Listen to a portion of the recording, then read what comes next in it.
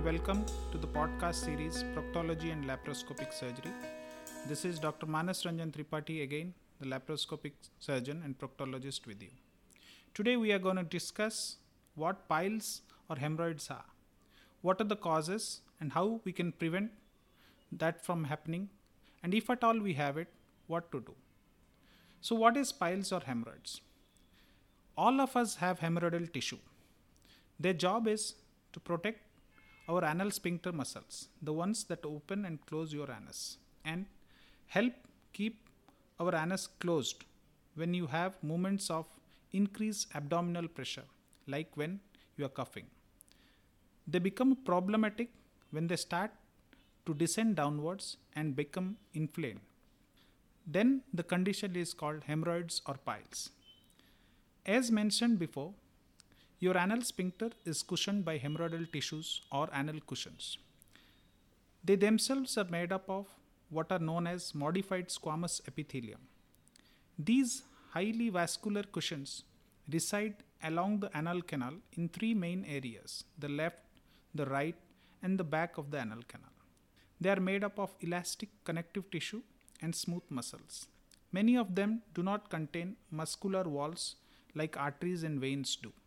Because of this, they are technically known as sinusoids, or a small blood vessel like a capillary, and they can swell up due to blood not being able to leave. When you are relaxed, they provide about 15 to 20% of the pressure, keeping your anal canal closed.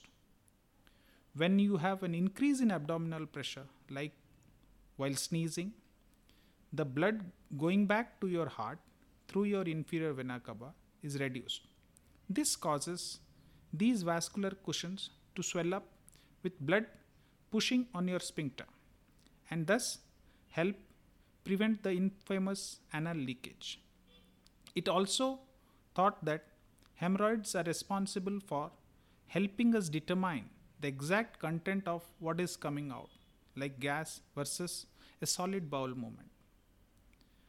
When the hemorrhoidal tissue begin to swell up chronically, start prolapsing or inflame, they begin to cause problems. This condition is called hemorrhoids or piles. Once they are piles, they can cause symptoms like hard lumps, which can be painful and itchy. The feeling like you still have to go to the bathroom after you have already gone, and mucus discharge or blight-led blood while defecating. Anything that causes increase in your intra-abdominal pressure can cause hemorrhoids to become prolapsed or chronically inflamed.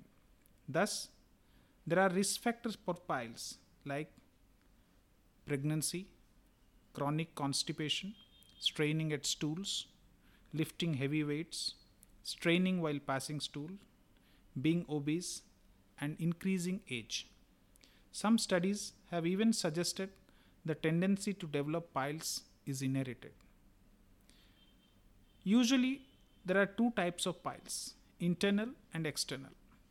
A line known as a dentate line is what differentiates them. Located below the dentate line is the external piles. These are covered by a type of skin called anoderm that contain nerve fibers, specifically fibers connected to the pudendal nerves. The cause of the itchy pain is thus revealed. Internal hemorrhoids are broken down into four classifications. First degree hemorrhoids, which protrude only into the anal canal. Second degree protrude outside the anal canal but go back spontaneously. Third degree require you to push them back manually. And fourth degree don't go back into your anal canal even after pushing.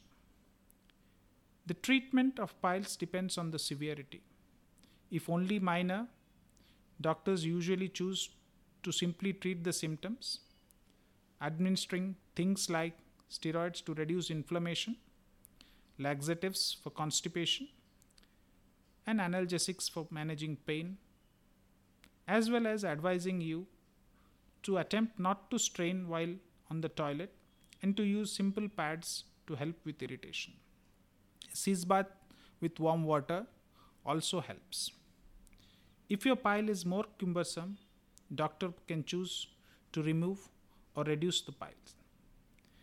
They can do this in a variety of ways, like banding, which involves placing an elastic band around the base of the hemorrhoid, cutting off the blood flow to the pile. After a few days, it will die and simply fall off. They can inject medications into the pile, causing it to shrink, known as sclerotherapy. Surgery is an option.